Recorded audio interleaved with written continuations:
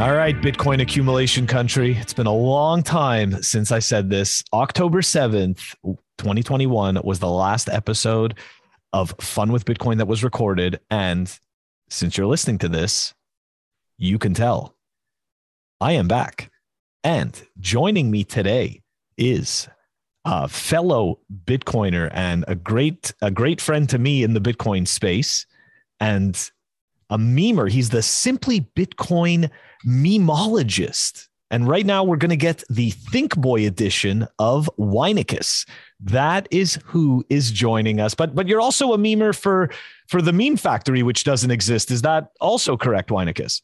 No, that's incorrect. I'm actually part of the Meme Tards, which is the more based meme gang, but we don't have to go there.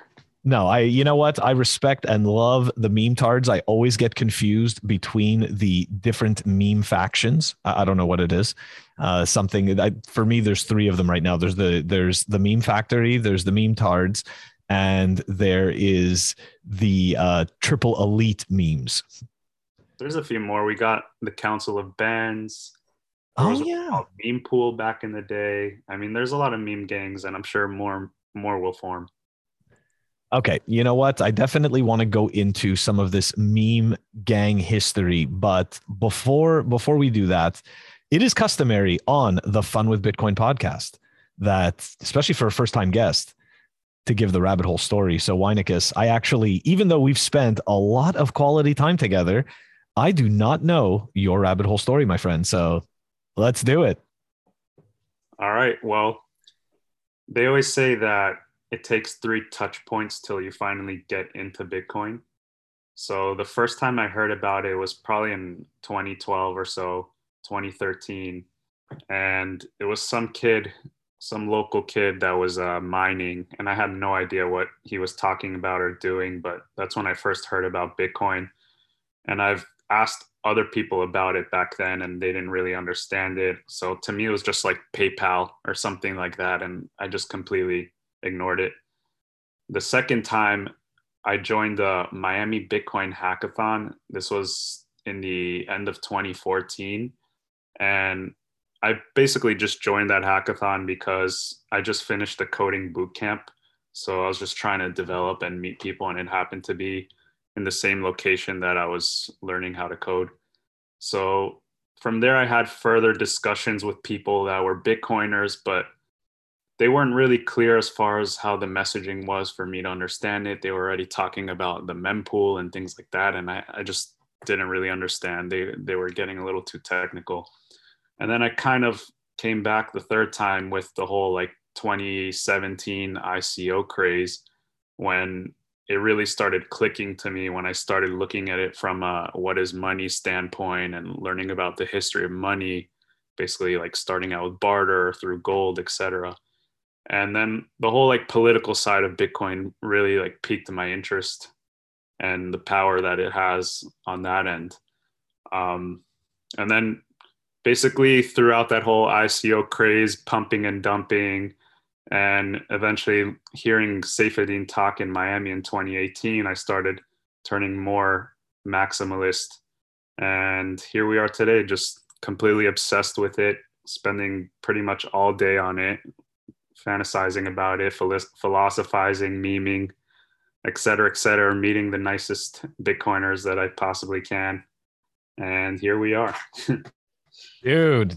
Okay, I like that. So let's go back. Let's go back a little, because I'm always fascinated by what was your favorite shitcoin bag and why was it going to be money?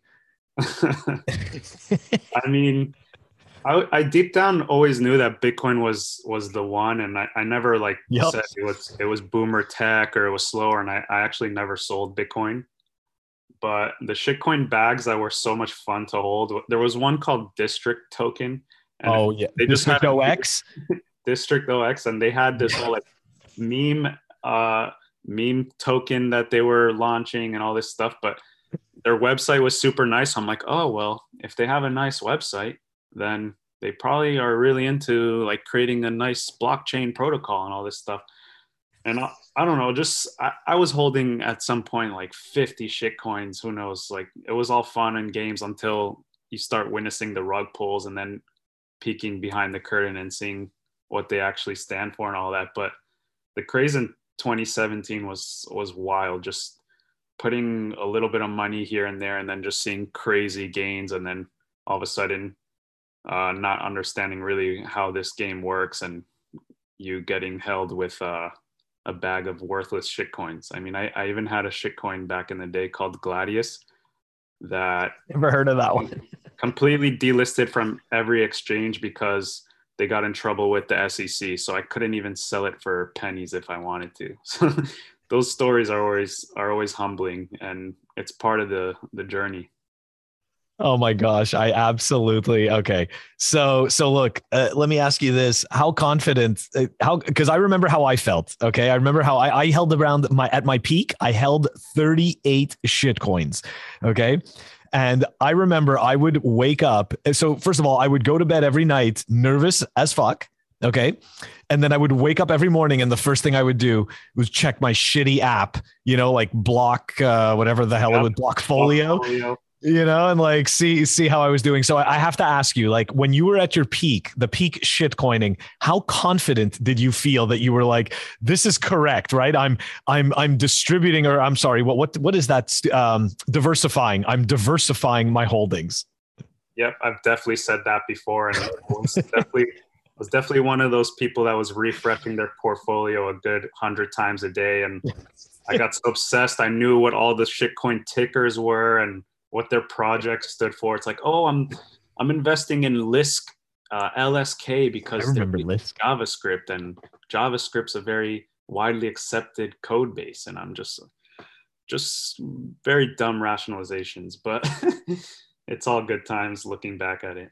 It is. And you know what? Like, that was just our journey, right? My journey was similar to yours. I did the same thing, like terrible shitcoining stories. You know of one of mine already, an absolutely terrible one, which I've shared before on the podcast. But anyways, it's about you, not me. Okay. So look, we find ourselves here today, but before today, so we're going to back up. Before the meme tarts, why the memes, right? Like, you were coding.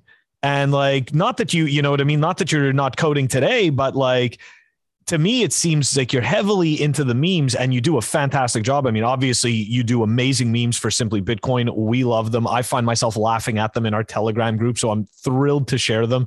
So tell me about the why the memes.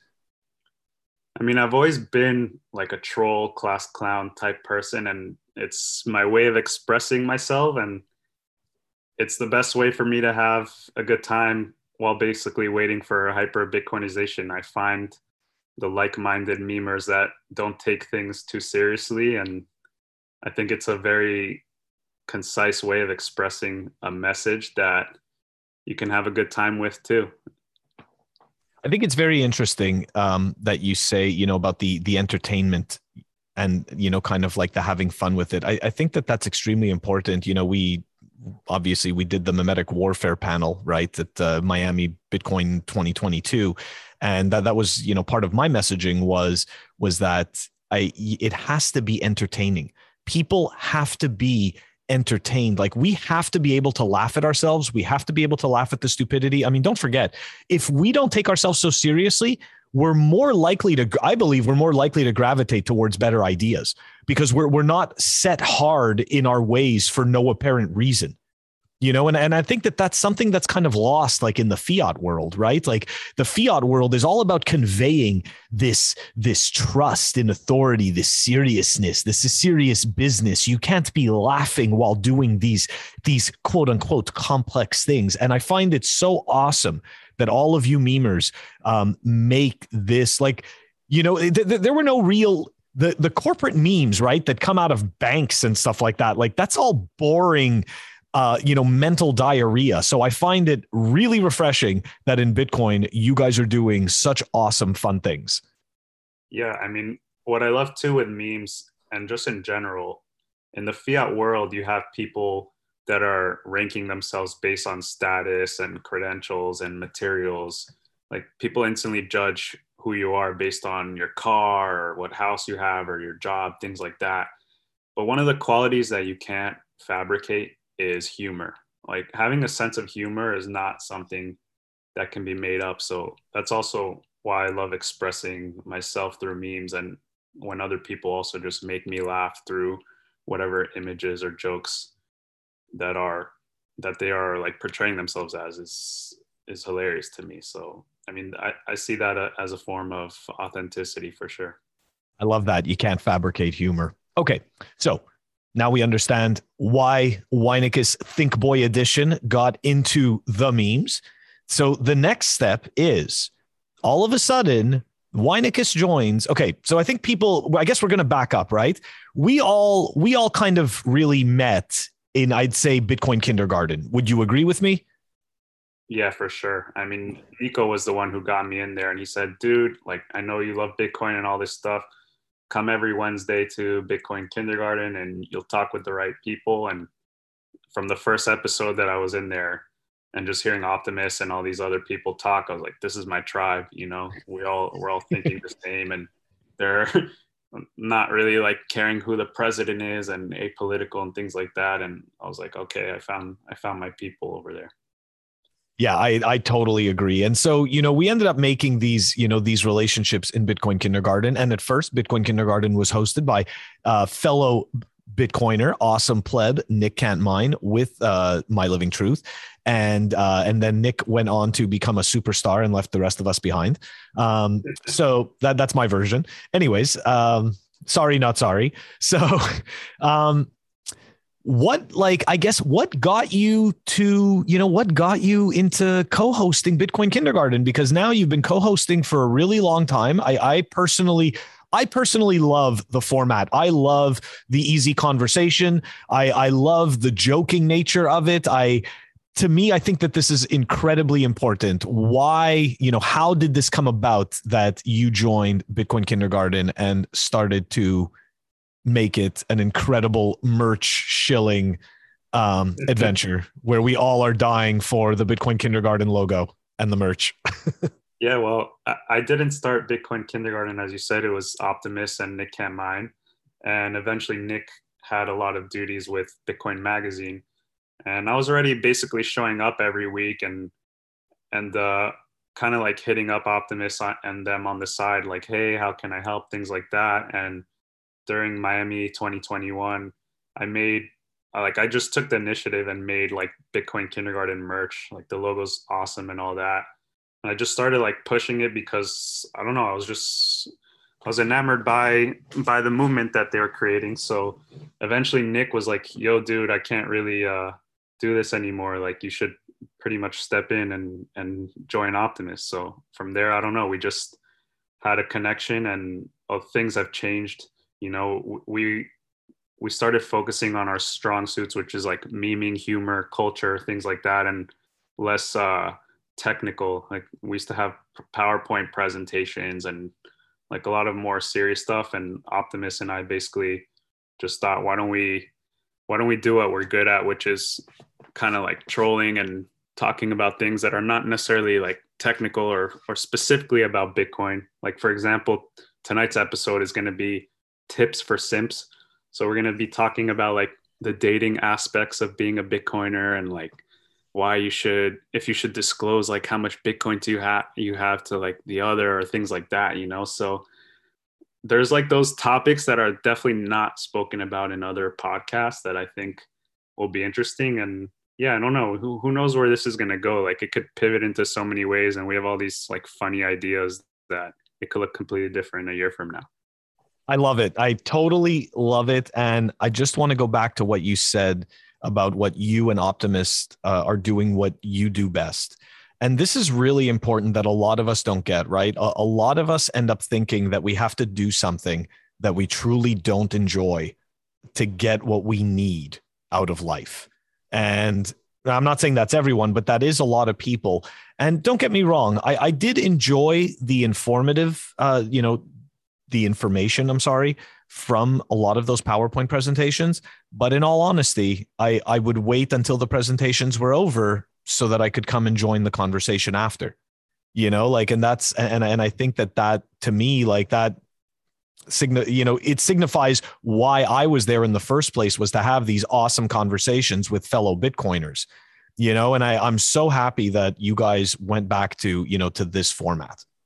Yeah, definitely. I mean, I enjoyed those PowerPoints too, but the reason people show up is to talk with each other, and you don't have Bitcoiners in your real life to really talk about these things. So it's basically like a digital meetup, and we try to keep it fun. And like I said, it took a while to like kind of figure out the angle that we were going for. And during the last conference a couple weeks ago, Optimus and I, we were just basically going around and pitching the angle that if you want to listen to Bitcoin and learn about like the technicals and the history and things like that, there's other great podcasts to listen to, like Citadel Dispatch, or if you want daily news, you listen to Simply Bitcoin. But we're capturing the left bell curve, Plug. the left bell curve, highly regarded audience, and Yeah. the people that are memeing and trolling and just want to have a good time. You know what? The importance of that segment is really overlooked and understated, because the majority of us are truly, at the end of the day, not geniuses. Okay. And it's a lot of these simple, fun concepts that ring true with us and that immediately break through a lot of the bullshit that a lot of us think. We don't even know we think it. You just only start to realize you think it once you see the meme and you're like, holy crap. You know, like that's the thing. So it's really cool stuff. I really enjoyed. Okay. So moving on from Bitcoin kindergarten, we are going to talk about, so look, what the hell is open source memes? Or is it open source memers? Like just tell everyone what this is. Well, it's pretty much a running joke that could start turning serious, I guess. But we've been saying we've been saying on the podcast for the last handful of months, like, don't donate to open source developers because they're taking all the donation money in Bitcoin, and start donating to memers. And it was just basically a joke for us to capture like donations through scamming in a fun way. Like, some of our goals is basically to make it by scamming, like in a funny way, not necessarily like intentionally. But yeah, I mean, eventually, like, I don't know, we are getting a lot of like positive feedback from the actual like developers and people in Miami. Like, we're like, that's actually really hilarious. So it's a meme in itself, and for right now it's just a joke, but who knows? I think you're going to have to, you know what? Look, I know that you're into the decentralized homelessness. We're going to get into that in a bit, but I do think that this might be a responsibility, Weinicus, worth taking on. Yeah, I do think that this deserves. This might be what Weinicus was meant to do. Weinicus Think Boy edition. I'm sorry. As long as it doesn't feel like a responsibility, I'll keep doing it. You know, that's my goal. It doesn't. My goal. Okay, so let's define responsibilities as possible. Okay, so hold on a second. Let's define what feels like a responsibility. What is it that will make this feel like a responsibility to you? I don't know if I don't enjoy it anymore, pretty much. Okay. Fair enough. So you could have to do things every day for it, but as long as you enjoy it, you're all good. Yeah, I mean, at the end of the day, I think like my definition of work is doing something that you don't want to be doing at that point in time. So like open source memes is definitely something that I want to be doing at this point in time. So it's not work to me. I like it. You know what just happened? I just realized my original sound is off. Fuck. All right. Well, anyways, that sucks. Hopefully you can still hear me well. Anyways. Okay.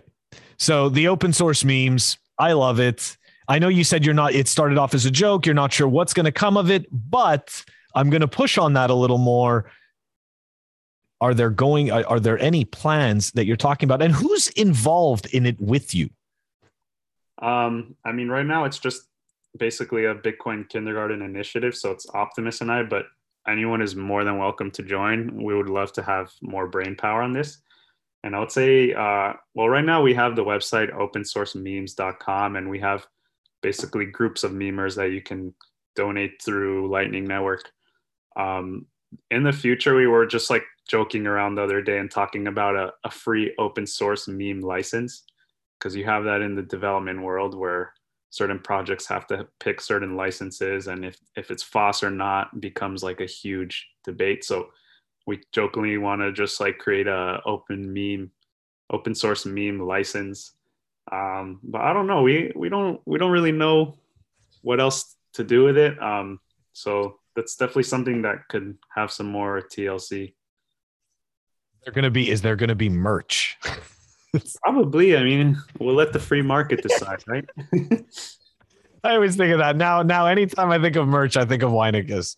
Yeah, we need BTC pins or something, you know? And I'm not just shilling this. I have 2 t-shirts from you guys, and I love the quality of the t-shirts. I love the fabric of it. I find that a lot of, you know what, we're going to get into this conversation. Fuck it. Okay.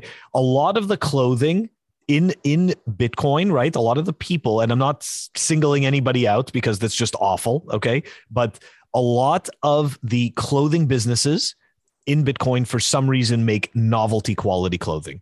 And this, I think, if you're going to make clothes, I understand everybody needs to make profit, but like some people are actually really proud to have this Bitcoin clothing, and they want to be able to wear it more than once before it turns into something for like a Cabbage Patch Kid, you know, or like a doll, you know, like it's just brutal, you know. So I was really pleasantly surprised by the quality. So, yeah, I mean, hats off to you. Good choice with whoever you went with. I think most people, they're like drop shipping their clothes, so they're using these solutions that are not really focusing on quality. And I've made merch in the past, so I definitely like soft materials and screen printing, so things last longer. And we definitely want to be resembling what the quality is of our merch. So I'm a quality seeker at the end of the day. I always try to find the best of something. I appreciate that. Proof of quality. I like it. I like it a lot. Okay, so look. So we've we're gonna dive into this decentralized homelessness a little bit. Okay. The first time I saw you mention this, we were in Miami, and I love the term decentralized homelessness. Just tell everyone what this means to you. Well, I'm basically rebranding what it means to be a nomadic backpacker type person. That's basically it. And it's a lifestyle that I've been living for probably the last 4 years now, which we could definitely get into. Yeah, no, we're definitely getting into this. So the reason why this came up actually was because I was talking to you about work, and then you said something to me about you're not looking for a job. Yeah. So tell me. Oh, go on.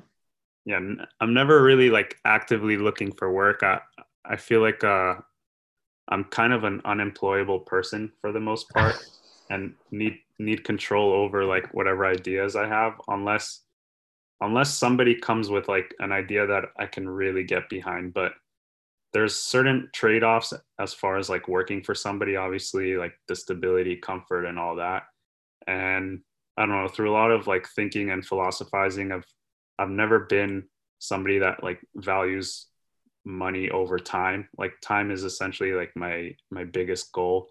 And I've been doing the low time preference thing for a really, really long time, like rejecting job offers since out of college because I know I wouldn't be happy in those jobs, or like pretty much been doing that for a long time. So sorry, I'm just writing the time over money. I like that. Okay, so it's actually really interesting. How, if you don't mind me asking, how old are you? Just approximately. Just hit the third floor. All right, there you go. Just hit the third floor. Okay, so and you're already thinking like this.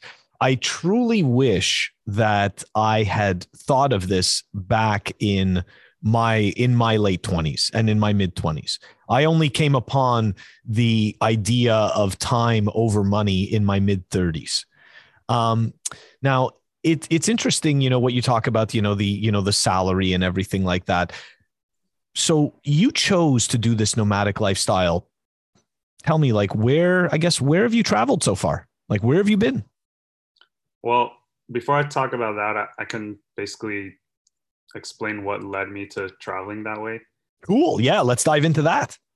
I was always like entrepreneurial person and like try to start my own businesses and things like that. And at one point, I started a software development consulting agency in Miami, built it up to like 15 employees, was working like pretty much like a dog, but it was all pretty much like a bootstrapped business. So I wasn't necessarily seeing like the benefits firsthand because I was just focusing on building a business and all this stuff. And I was very into the whole like hustle porn movement, like work hard, like I want to build an empire, like all these Yeah. ambitious, ambitious endeavors. And then I never really took the time for myself, like work-life balance. Like I didn't take a vacation for 3 years.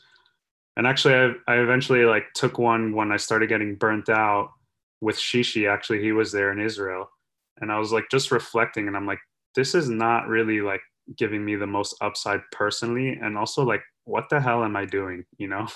So eventually, like, I ended up having a little like falling out with that business partner, and it led me to realize I can be doing all this basically freelancing on the road and completely minimize my cost to a backpack and whatever like the variable expenses are of those travels.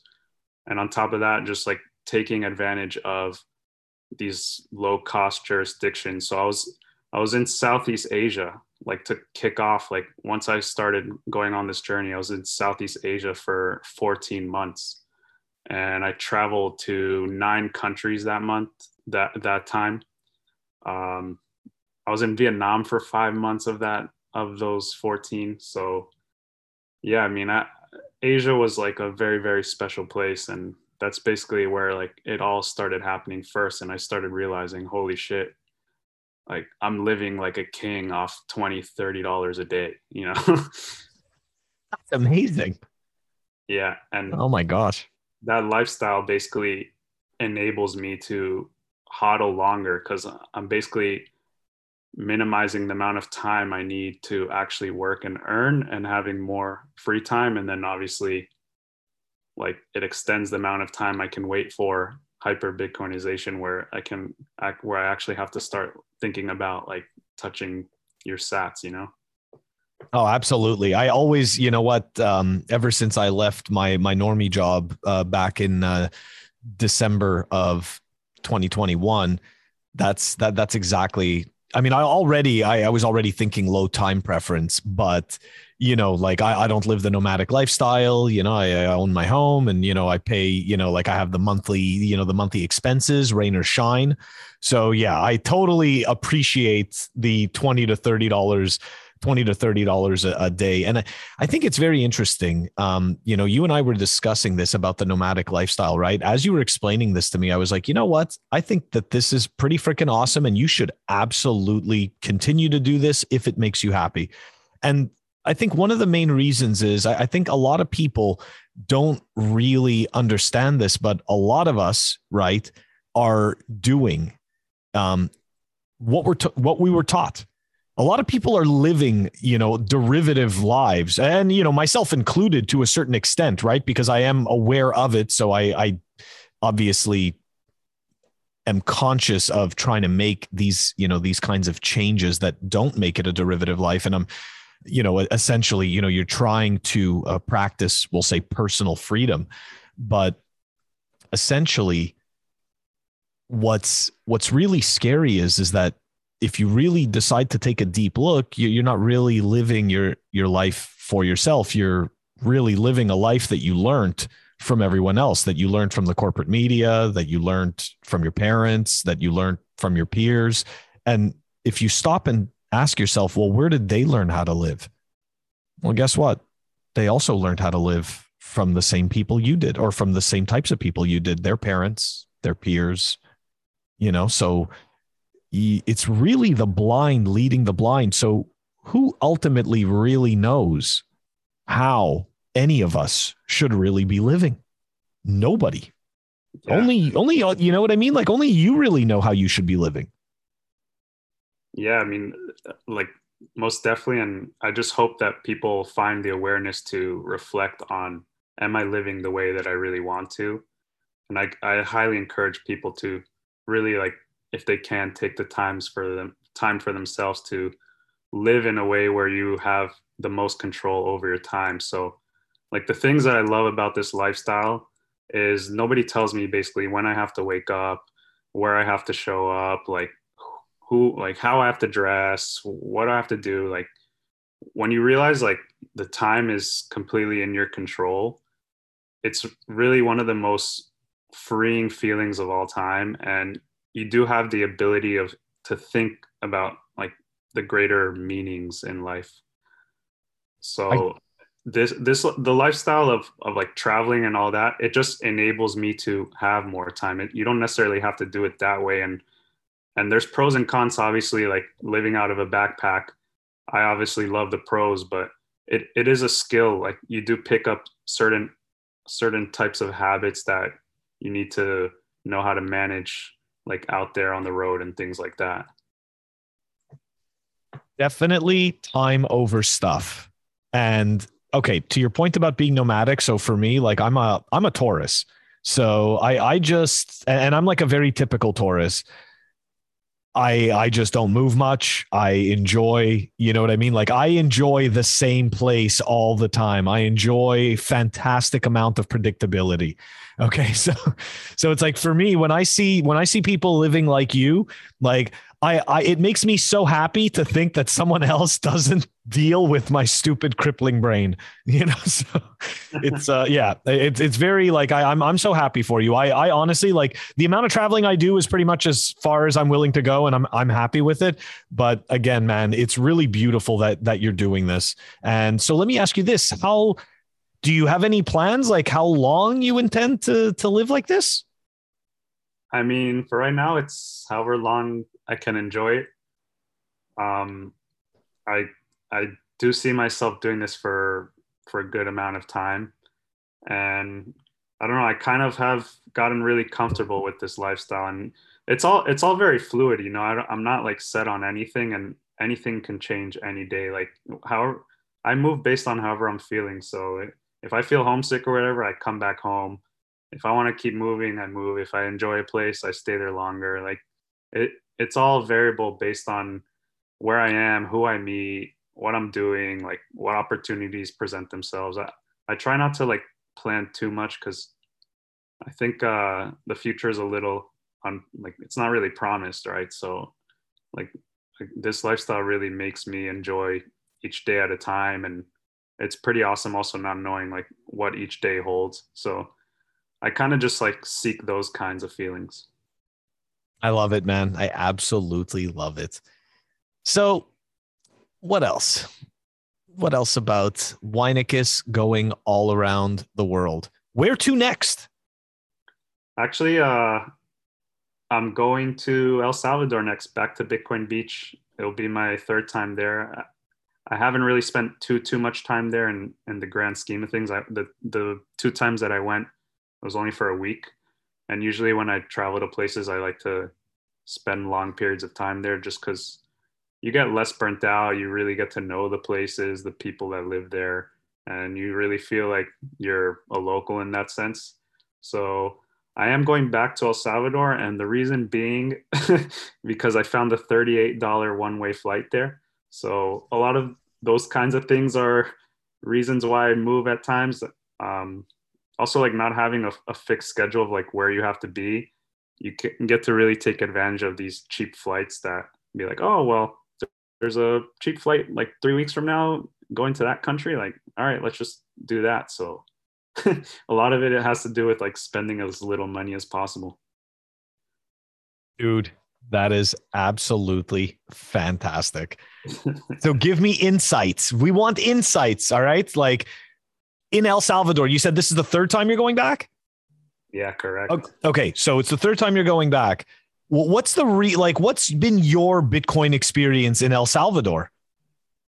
Well, I've talked about this in the past on kindergarten, but Bitcoin Beach is a really awesome place, and you truly can spend Bitcoin everywhere. Like I'll rent my surfboard in Bitcoin, I'll buy pupusas in Bitcoin. But and the Okay, beach, wait.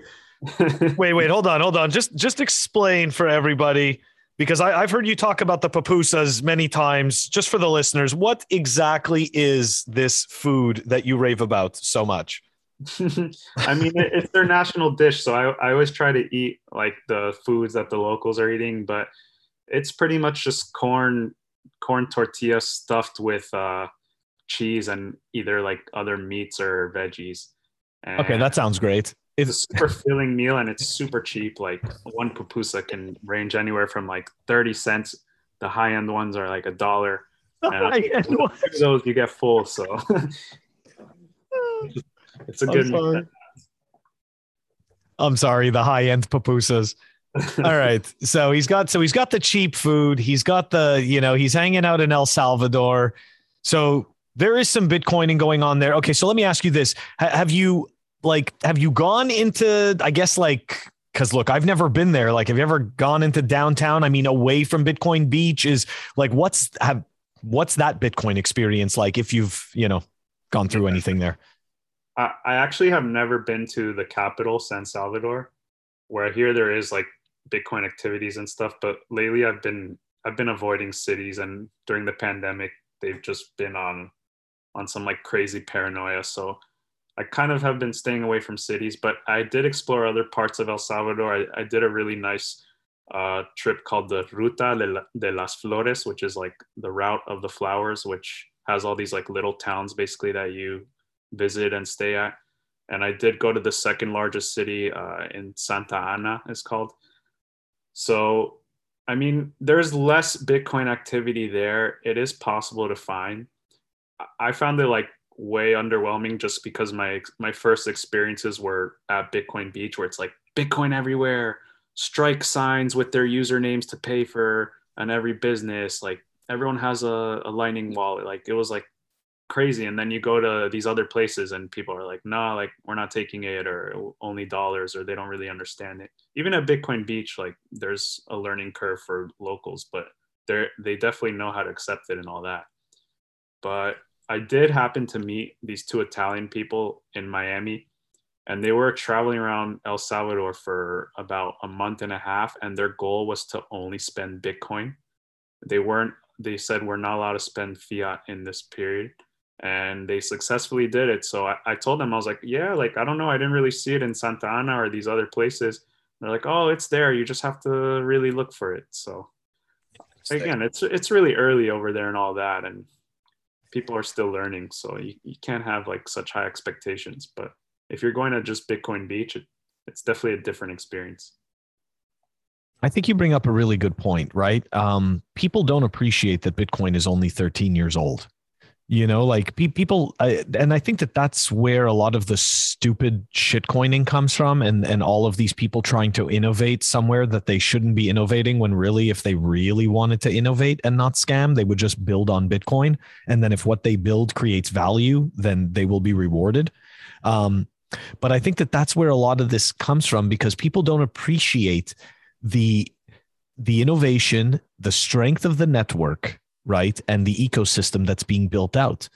And this takes time, So even, I had, what was it? Even at the Bitcoin conference, right? If you went to go, but like some guy told me that like I was lying, but like I wasn't lying. Like they did not accept on-chain Bitcoin. They did not accept on-chain Bitcoin. If you went up to go buy a shirt, yes, they did accept Lightning, but I'm just saying, like, why one and not the other? Why not both? So we're still extremely early. There's so much innovation to come, and we're just, Yeah. I think we're being like overzealous, right? Like expecting, because I when I heard that El Salvador, was going to be, have Bitcoin as legal tender, like you just picture like all of a sudden, right? Like this fantasy camp, like every single fucking thing is just Bitcoin. It's like you turn the page on a book and boom, it's the Bitcoin country. Like it's just not how it works. So I think that we shouldn't be overzealous, and I like your framing of it. It's an objective framing, and I appreciate it. Yeah, I mean the whole like low time preference thing that came out of the Bitcoin like talk is definitely like one of the things that I really like live by, and I think it's important. Like you just look back at the internet, like 20 years ago, nobody's streaming Netflix like from a smartphone. So when we say like we're so early, we really are. And there's just so much more to be built out, and the ease of use of all these things are going to improve tremendously. You know what? To your point, right? Like I was born in 79, so I grew up in a time before all of, like all of the really great technology. I grew up before the average person had the internet. And I can tell you with smartphones, when the first smartphones had web access, it was awful.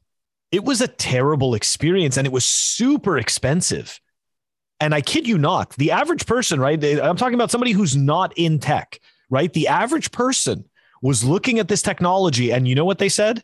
They said, well, this is just a gimmick. No one's ever going to browse on their phone. Yeah, and take a look at us today. Takes time. I mean, people are also with their like Blackberries and the keyboard on the phone, and now everyone has a iPhone or smartphone. Like it takes time, but it does happen before you know it, like gradually, then suddenly. I don't know. I think in a matter of like 10, 20 years from now, things are going to look completely different, but people don't have the patience, obviously, to wait that long. So you just got to stay humble, right? That's exactly right. That's exactly right. People are impatient, high time preference, and everybody wants to be billionaires yesterday, so they end up thinking that they're innovating, but really they're just building out crap, and it's just a shame, right? They build out crap and people get scammed. So I agree. Oh man. Well, dude, do you have anything before we wrap up? Anything else you'd like to add? I mean, I could definitely like keep talking about travels and things like that. I just hope that pretty much people can really take whatever time they can, extended period of time to travel, like whether it's a few months, 6 months, a year. Like if you could really find the time to go on your own, or if you're with a significant other, to go with them, I think it's really important to see the world, observe different cultures, like try new things, eat new foods, like have an open mind. It really like changes your perspective in the grand scheme of things. I mean, not only that, like you're strapped with the power of knowing about Bitcoin. So going out and teaching people and talking about it from other countries is like pretty inspiring, and it's cool to see how they react to it. So I definitely recommend those things. And yeah, I mean, I'm here to help anyone if they have recommendations on what they need in their backpack, like where to stay, how to get around, things like that. I love it. And I promise I'm going to try to travel more. Okay. So where can people find you? If they're looking for Weinicus, Think Boy Edition, where do they find you? I'm on Twitter at Weinicus, WEINICUS. And you could come every Wednesday night at 9 p.m. Eastern, Bitcoin Kindergarten. It's just a casual conversation. You can come in, ask whatever you want. Yeah, I mean, those are pretty much the best two places. I love it, my dude. I'm looking forward to tonight's episode. I think it's going to be awesome. Yeah, appreciate it. I hope to see you there. Yeah, absolutely, man. Thank you so much for joining me. For sure. This was awesome. Cool. Take it easy. Bye.